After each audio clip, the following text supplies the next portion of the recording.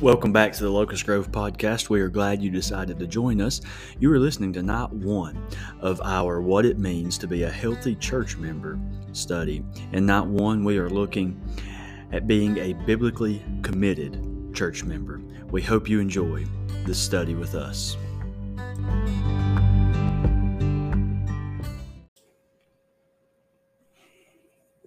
You know, churches face a variety of issues, a variety of challenges, a variety of threats.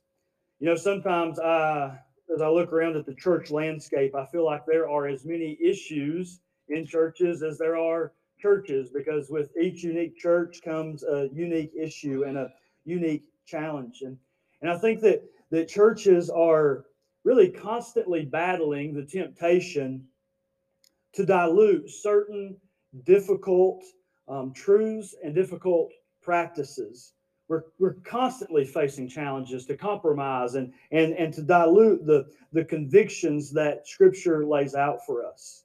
Now, the truths and the practices that are in danger really vary depending on if the church has taken a more liberal drift or if they have fallen victim to a more legalistic drift. But both come with their own unique challenges and temptations. A simple example of that might be that a liberal church dilutes a biblical understanding of God's justice. They dilute a biblical understanding of God's wrath, while a legalistic church might dilute a biblical understanding of God's love and God's grace. But there's one biblical practice that I believe is constantly being diluted by all kinds of churches that fall somewhere in the middle, churches that have drifted more towards a liberal position or more towards a legalistic position. I feel like all kinds of churches are constantly tempted and even falling victim to diluting this one practice. Now, that practice is the practice of biblical church membership. As a matter of fact, some churches have abandoned church membership altogether. Others have continued with church membership without a biblical model for adding church members, without a biblical model for removing church members. And when that happens, even if you have church members, but if you don't have a biblical model for adding them or for removing them, it really eliminates any potential for accountability and responsibility of commitment. Joshua Harris, a young man, shared his attitude towards the church. And I believe that Josh's attitude is reflective of the attitude of many people today. Here's what he said. When I graduated from my church high school youth group, I started visiting around. I loved God and had big dreams for how I wanted to serve Him, but I didn't see any reason to get too involved in one church. By then, I thought I knew all there was to know about church, and I wasn't impressed. Most churches struck me as out of date and out of touch. There had to be better, more efficient ways to accomplish great things for God. You see what Josh is saying. Josh considered the church secondary. He considered the church as something that was outmoded, inefficient, and possibly even a hindrance. It wasn't that he didn't love God or even love God's people in the church. He just didn't think that belonging to a particular church was important. Again, he thought that it's possible that belonging to a church might even be a hindrance. Now, the fact of the matter is, Josh is not a unique case. Josh is not alone in his perspective of the church. People think that church, especially church membership, that is, when I say church membership, I'm talking about actually signing up and committing to something. But they think of church, especially church membership, as a spiritual relic that's just destined to hinder the work of God, to hinder the advancement of the gospel, that prevents freedom, that puts a stop to fruitfulness. Now, I think we can identify a number of reasons that so many people feel this type of way about the church and about church membership.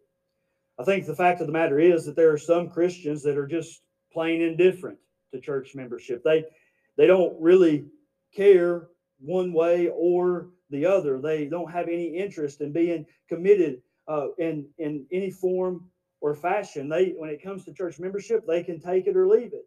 They don't have a positive view of church membership, but they also don't really have a negative view of church membership. It doesn't matter to them. Other people don't so much struggle with indifference as they are indecisive.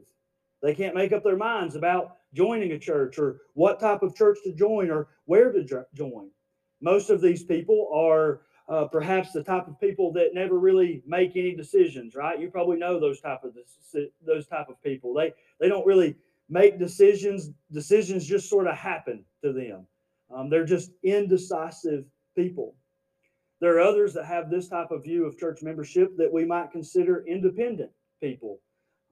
We might call them Lone Ranger Christians, the type of people that are really strong in their stance that they can be a good Christian without being part of a local body.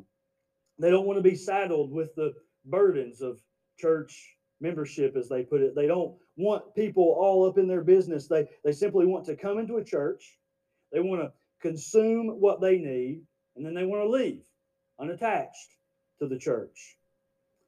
Then finally, there are those who are slow to commit to a local church because their affections are inverted. Maybe this is the least common, but I believe that it is still somewhat common.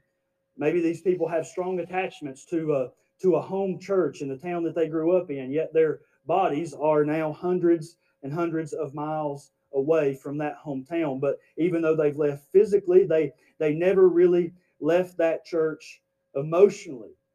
They're still attached to it in their past, and so they neglect the need to join a local church where they live now. But here's the thing: though there are many different reasons that people have this view of church membership as really unnecessary and even possibly a hindrance, they all have this common root. All of these perspectives on the local church stem from this same problem. It is a failure to understand and to take seriously God's intent that the local church be central to the life of his people. God has established in his word, we'll begin learning this tonight, we'll begin studying this tonight, but he has established in his word that the local church should be central in the life of a Christian. For a maturing Christian, you need to be committed. You need to sign up and join up with a healthy local church. But here's the thing: people don't become committed members of churches, and therefore they don't become healthy Christians, because they don't understand that such a commitment is precisely how God intends his people to live out the faith and to experience Christian love. Listen, this will be the first blank on your handout tonight to get you started. But here's what I believe with all my heart: if we dilute church membership, what we're really doing is we're diluting the gospel. If we dilute church membership, then we're really diluting the gospel. Allow me to share with you what I think is a very helpful definition of church membership given by Jonathan Lehman from 9 Marks Ministry. He writes this: church membership, listen now, this is important, is a formal relationship between a local church and a Christian, characterized by the church's affirmation and oversight of a Christian's discipleship and the Christian's submission to living out his or her discipleship in the care of the church. Listen, I believe that with all of my heart tonight, if churches are going to experience a true revival of restoration, we must reclaim and embrace the significance of the deep need that we have for biblical church membership. If you have talked to me sort of offline, apart from me just being up here on the platform preaching, you might have heard me talk about church membership already and why I think that it is so significant. We'll talk more about this in the weeks to come, but church membership is a covenant. Our God is a covenantal God, right? He has made a habit of signing covenants with his people. And church membership is a covenant. It is where we covenant together under the headship of Christ to do ministry together, to love one another. We're going to talk about that in just a minute, to support one another, to care for one another's needs, and most importantly, to grow and mature together in Christ. We should be committed to one another. We're going to talk very much about love tonight because I think that that's a very important aspect of being a committed church member. We're going to begin tonight with biblical commitment. You'll notice a theme over the next 10 weeks. Every one of the aspects of healthy church membership we're going to talk about begin with the same word, biblical. And tonight we begin with biblical commitment. Now, to begin, I think we must ask, what does the Bible really say about church membership? Now, there are certainly a number of places in the New Testament where we can see this clear picture of church membership pop up. However, as with many very important truths, very important doctrines, and very important practices that we find throughout Scripture, you can't turn to the book of church membership. You're not going to be flipping through the pages of your Bible and find a convenient heading that Bible publishers have put in there on becoming or being a church member. And so the biblical data that we have isn't always as obvious as we might like it to be, yet the idea of membership is nearly everywhere in Scripture, especially in the New Testament Scriptures. Now, the fact that Scripture talks about church leadership implies the practice of church membership. Let me say that again. The fact that Scripture talks about church leadership implies the practice of church membership. I want to talk for just a few minutes about some of the ways that the New Testament implies church membership, and then we're really going to focus in on 3 chapters in Paul's letter to the Corinthians that is really where we get the bulk of our clear understanding of what church membership is. But the first way that church membership is implied is through the way that the New Testament talks about church leadership. 1 Timothy chapter 3 and Titus chapter 1 are really 2 classic passages in Scripture that outline for the church qualifications of its leaders. In addition to these qualifications, there are these explicit commands for leaders to shepherd the flock and for Christians to submit to their leaders. Then there's this call in Hebrews chapter 13, verse 17. And by the way, at the bottom of your sheet tonight are all of the Scripture references that I'm going to reference tonight. So I would encourage you, as you're praying through this and thinking about how can I be a more committed church member, you would go back the rest of this week and sort of reflect on these passages. But the call of Hebrews 13, 17 is for Christians to submit to their leaders. And that sort of call really becomes nonsense if the leaders are not responsible for a group and that group is not attached to the leaders in some way. Why would the New Testament talk so much about leaders if there wasn't anyone for them to lead, right? And so the fact that the New Testament talks so much about leadership implies the fact that church membership, that there's a group committed to one another and committed to those leaders as under shepherds, under Christ, really speaks to the significance and the importance of church membership. The second thing I would say is that the presence of church discipline in Scripture is an indicator that church membership should be valued. I've often been tempted to preach a whole series on church discipline because this is certainly something that has been lost in the church. Now, some of you tonight might remember a day and a time when church discipline was much more common than it is today. We've lost church discipline, I think, because we're scared of the idea, but we're only scared of the idea because we misunderstood the idea. Church discipline was never meant to be punitive, right? Church discipline was always meant to be restorative. Church discipline happens when a brother or sister in Christ, a fellow believer, someone who has covenanted together with the local body, falls into sin. What happens when you know your brother or sister is falling into sin? Scripture tells us that you go to them. You approach them with that sin. If that doesn't work, you get 2 or 3 more and you approach them. Again, the 2 or 3 of you approach the person about their sin. If that doesn't work and there's still not repentance, then there becomes this public public action against the believer that is living in sin. But it's never meant to be punitive, right? There are certainly many of people that have been churched and many more that probably needed to be, but it's never meant to just punish the person. It's meant to restore the person Secondly, it's meant to protect the body. You see, if we allow people that are living in habitual sin to continue to covenant together with one another, we're damaging the testimony of Christ in the local church. We're damaging the health of the church. And so there's a lot that I think there's for us to learn about church discipline. But let me just say a few more things about it tonight. In 1 Corinthians 5, Paul instructs the church to put out of their fellowship a man that was involved in sexual immorality. Literally, that's what he said. You need to put this man out of your fellowship. Jesus commanded a very similar action in Matthew 18, one of the most significant passages on church discipline. But part of the reason the Bible commands the practice of church discipline is so that clear distinctions can be made and can be maintained between God's people, right, between the church and the surrounding world. If we compromise on holding each other accountable for sin, then what we're really doing is compromising on whether or not we even look any different than the world. Right? If we allow sin to exist in our midst, why are we any different than any other secular organization, right? And so these things are certainly significant, but for our purposes tonight, the very fact that Scripture teaches church discipline implies the fact that church membership is significant. Next, the fact that the New Testament speaks of keeping lists and voting is another indicator of church membership. The New Testament teaches us to keep lists and to vote.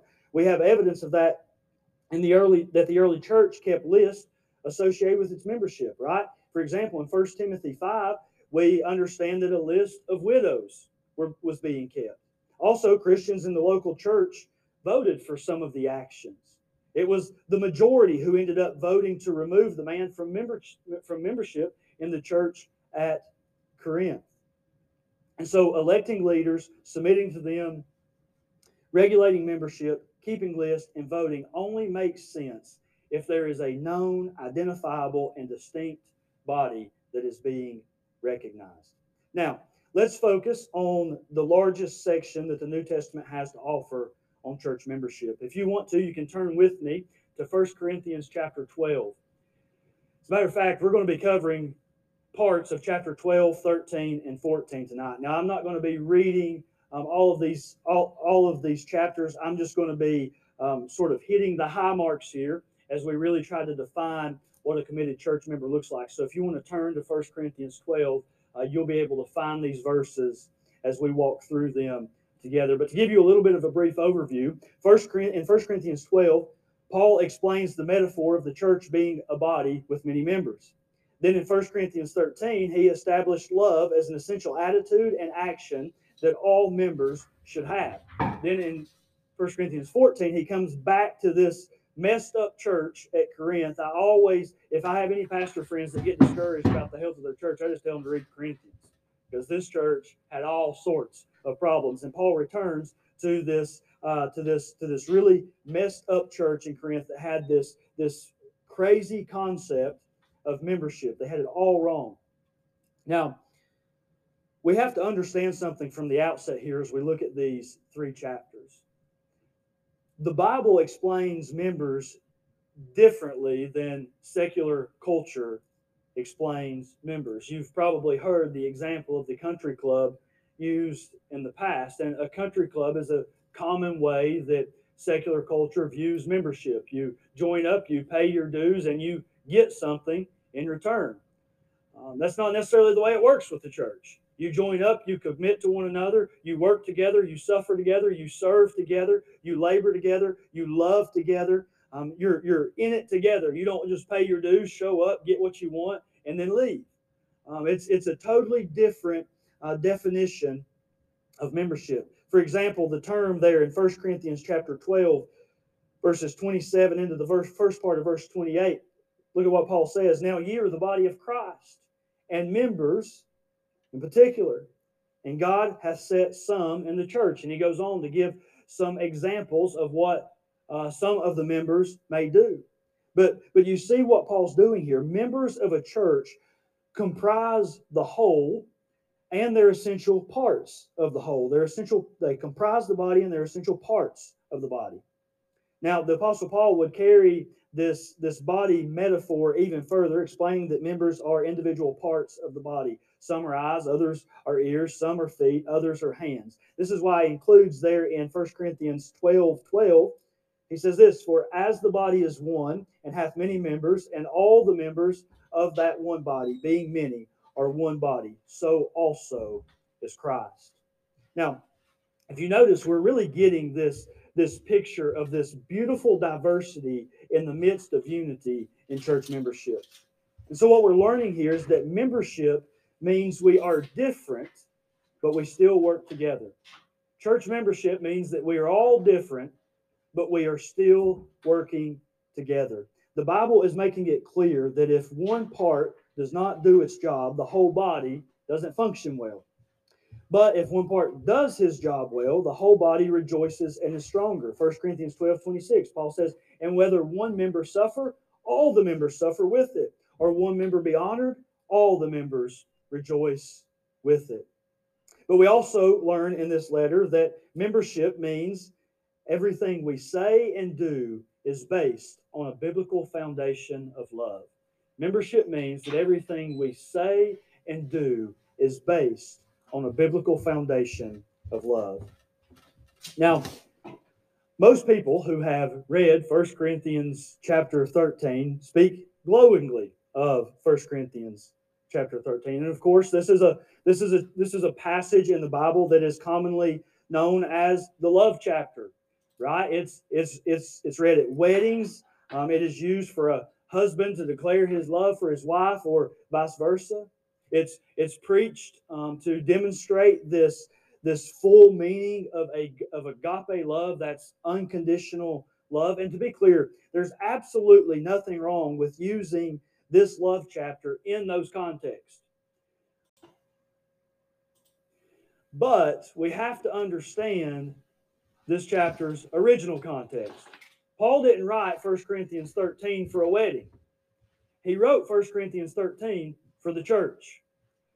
1 Corinthians 13 is written so that the church would know how to act towards one another, so that covenant members of the local body of Christ would know how to engage with one another, to care for one another.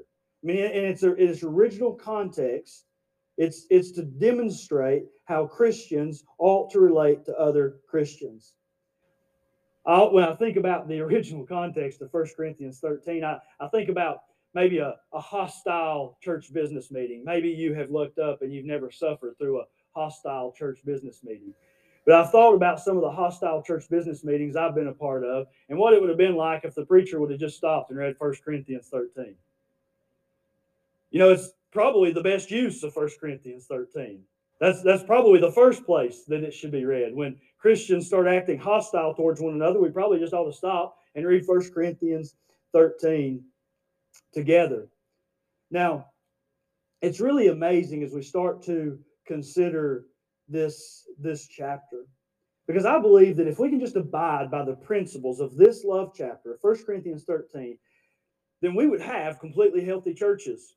There's a lot of books written on church health, and most of those books, if not all of those books, use scripture to develop their thesis, to develop their strategy. But to be honest with you, I think if churches would just read 1 Corinthians 13 and church members would just apply 1 Corinthians 13 to how we deal with each other in all times, in all places, in all circumstances, we wouldn't have a church health crisis in our country. I believe that 1 Corinthians 13 would resolve that. I mean, just look at some of the relational principles in 1 Corinthians 13. I'm looking here primarily at verses 4 and 5. Of course, the King James is translating agape as charity here, but it's literally translated love. Paul writes, charity suffereth long and is kind. Charity envieth not. Charity vaunteth not itself. It is not puffed up, doth not behave itself unseemly, seeketh not her own, is not easily provoked, and thinketh no evil. Now, listening to the principles of just these two verses in this one chapter alone are really sufficient to cause revival in most churches. You see, here's the thing. We are not to just love fellow church members just because they are lovable. We are to love the unlovable as well. You know, I've also often joked about people that are somewhat unlovable. I'll just say something like, hey, Jesus loves them, and I'm trying, right? But we ought to love even the unlovable, not just the ones that are easy to love. We are supposed to pray for and encourage our pastors and our leaders, not just when they are doing things we like. We should pray for them and encourage them even when they do things we don't like. We're not supposed to just serve the church only when others are joining in service. We are supposed to serve the church even if no one else is coming along with us. But what we really see here with Paul placing 1 Corinthians 13 right in the middle of his really explanation and teaching on healthy church membership to the church at Corinth, what he's really saying is that church membership is foundational. It's at the center of it all. Church membership is founded on love. Listen, authentic, biblical, unconditional love is what church membership must be marked by. We can also say that a healthy church member is a functioning church member. A healthy church member is a functioning church member. In some sense, I think the question, what does a committed church member look like, is really summed up in the functioning aspect of of a church member. And this is really what our entire 10 or 11 week study is about. But I want us to close tonight by exploring this question really in relation to the essential commands and marks of love. So many of these we'll be hitting on again, or we'll be diving into more deeply. You'll see them listed on your sheet there tonight. But I just wanted to give you a real clear outline for what a committed church member looks like. First, a committed church member attends regularly. Attends regularly. This is the first and most important ministry of every Christian in the local church. You can't be a functioning church member if you aren't here to function. Now, I'm probably preaching to the choir tonight, but sometimes the choir needs encouraging, right? If you are going to be a healthy, functioning church member, you have to be here in order to function. Now, that extends beyond just a weekly Sunday service and a weekly Wednesday night service, right? Because the church functions beyond just a worship service or a Wednesday night service. To function as a healthy church member, you must be a part of all of the church functionings, at least the ones that suit that your calling and that your gifts are suited for. You know, being present, being known, and being active are the only ways that we can make Christian love possible. When we think about love, you can't love people that you're never around. Maybe that's the easiest way for you to love some people, but you can't actively love and show your love to people who you are not around. Number two, a committed church member seeks peace. A committed church member seeks peace. You see, a committed church member commits to the maintenance of peace in the congregation. Paul said in Romans, let us pursue what makes for peace, a mutual building. James tells us that righteousness is sown in peace by those who make peace. And so, as functioning, healthy, committed church members, we should be seeking peace. Peace can really only be sought from a foundation of love. Number three, a committed church member edifies others. A committed church member edifies others. You know, the one consistent purpose or goal of the public meeting of the church, that would be a Sunday morning service or a Wednesday night service, the one consistent purpose of those services is the mutual edification of believers. It's building each other up in the faith.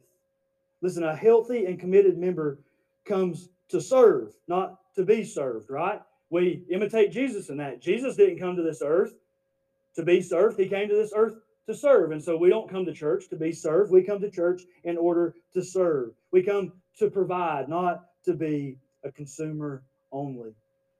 Also, a committed church member warns and admonishes others. A committed church member warns and admonishes others.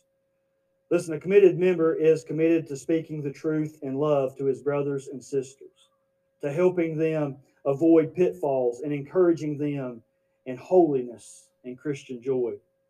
I don't want to spend a lot of time with this illustration tonight, but in my previous church, I had a very committed family that was having some very serious behavior issues and sin issues with their mostly grown daughter.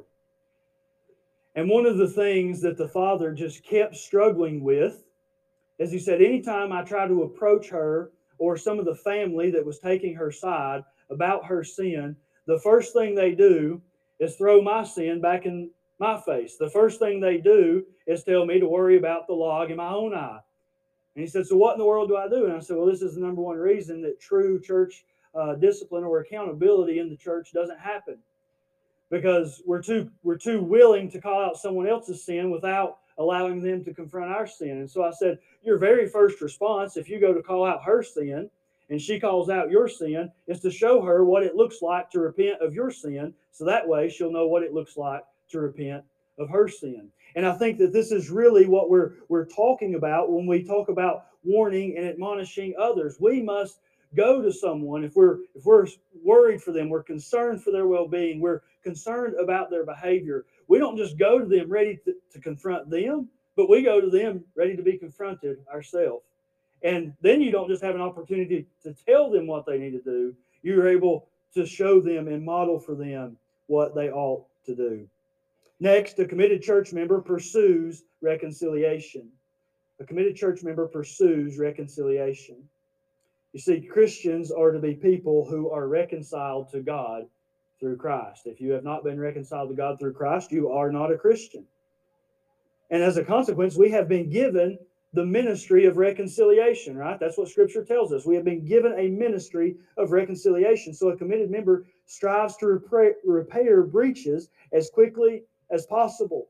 Even continuing into public worship, we strive to reconcile damaged relationships. We strive to reconcile breaches. Now, if you haven't learned this about me yet, you'll learn this about me at some point. Hopefully, there won't be a need to learn this about me anytime soon. But if there's an issue, if I see the potential for an issue, I'm going to address it. I'm going to bring it up because we have a ministry of reconciliation. And so if there's an issue that needs to be reconciled or a potential issue that needs to be reconciled, I'm going to call you on the phone. I'm going to come and see you. We're going to address it as a group. If it's a group, we'll address it as a church if it's a church, because we have been given a ministry of reconciliation. And if reconciliation is not embedded in our heart, then we can't consider ourselves healthy and committed church members. Next, a committed church member bears with others. Ministers of reconciliation must be patient. We must possess long suffering. We must be characterized by meeting in such a way that we do not think more highly of ourselves than we ought to. We must hold up under the weight of disappointments, frustrations, loss, attacks, slander, and defenses. And by bearing each other's burdens, we begin to fulfill the law of Christ. Next, a committed church member prepares for the ordinances.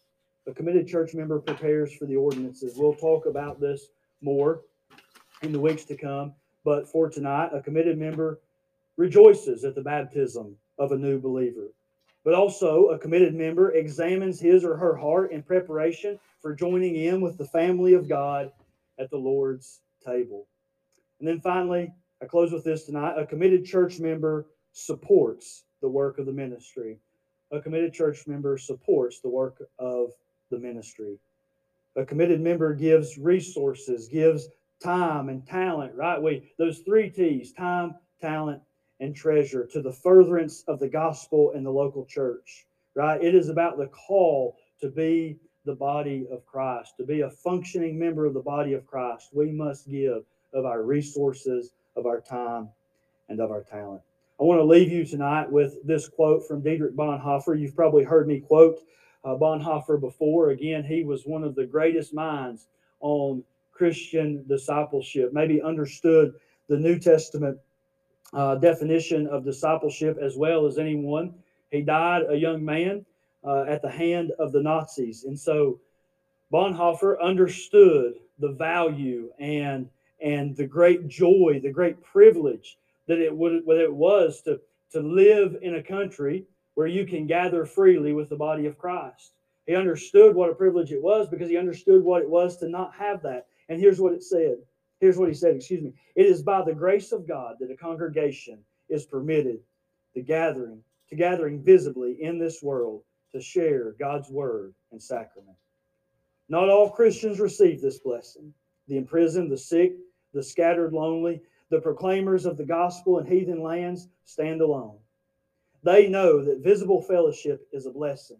They remember, as the psalmist did, how they went with the multitude to the house of God, with the voice of joy and praise. With the multitude they kept holy day. Psalms 42:4. Therefore, let him who will until now has had the privilege of living in common Christian life with other Christians praise God's grace from the bottom of his heart.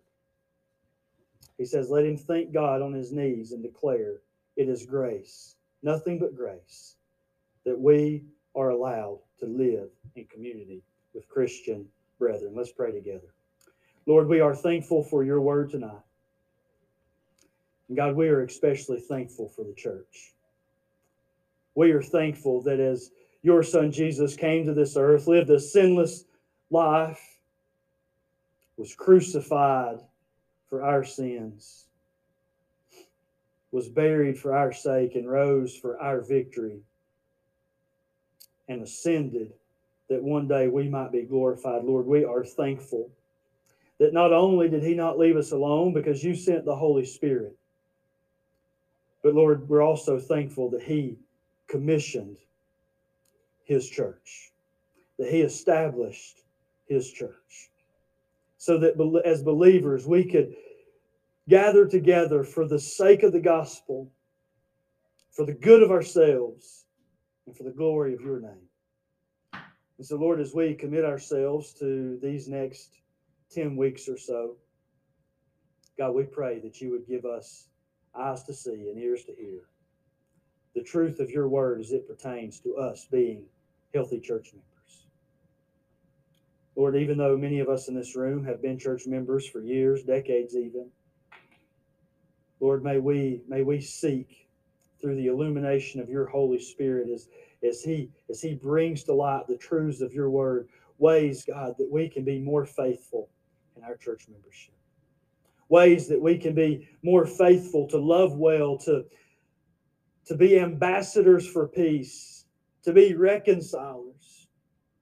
Oh God, give us a boldness to address things that need to be addressed, but give us a humility to be willing to repent and address the things that exist in our own life.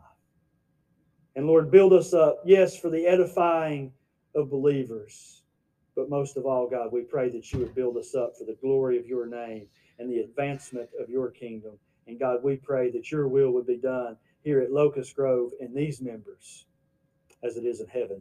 We ask all this in the name of your precious Son, Jesus, the head of the church. Amen.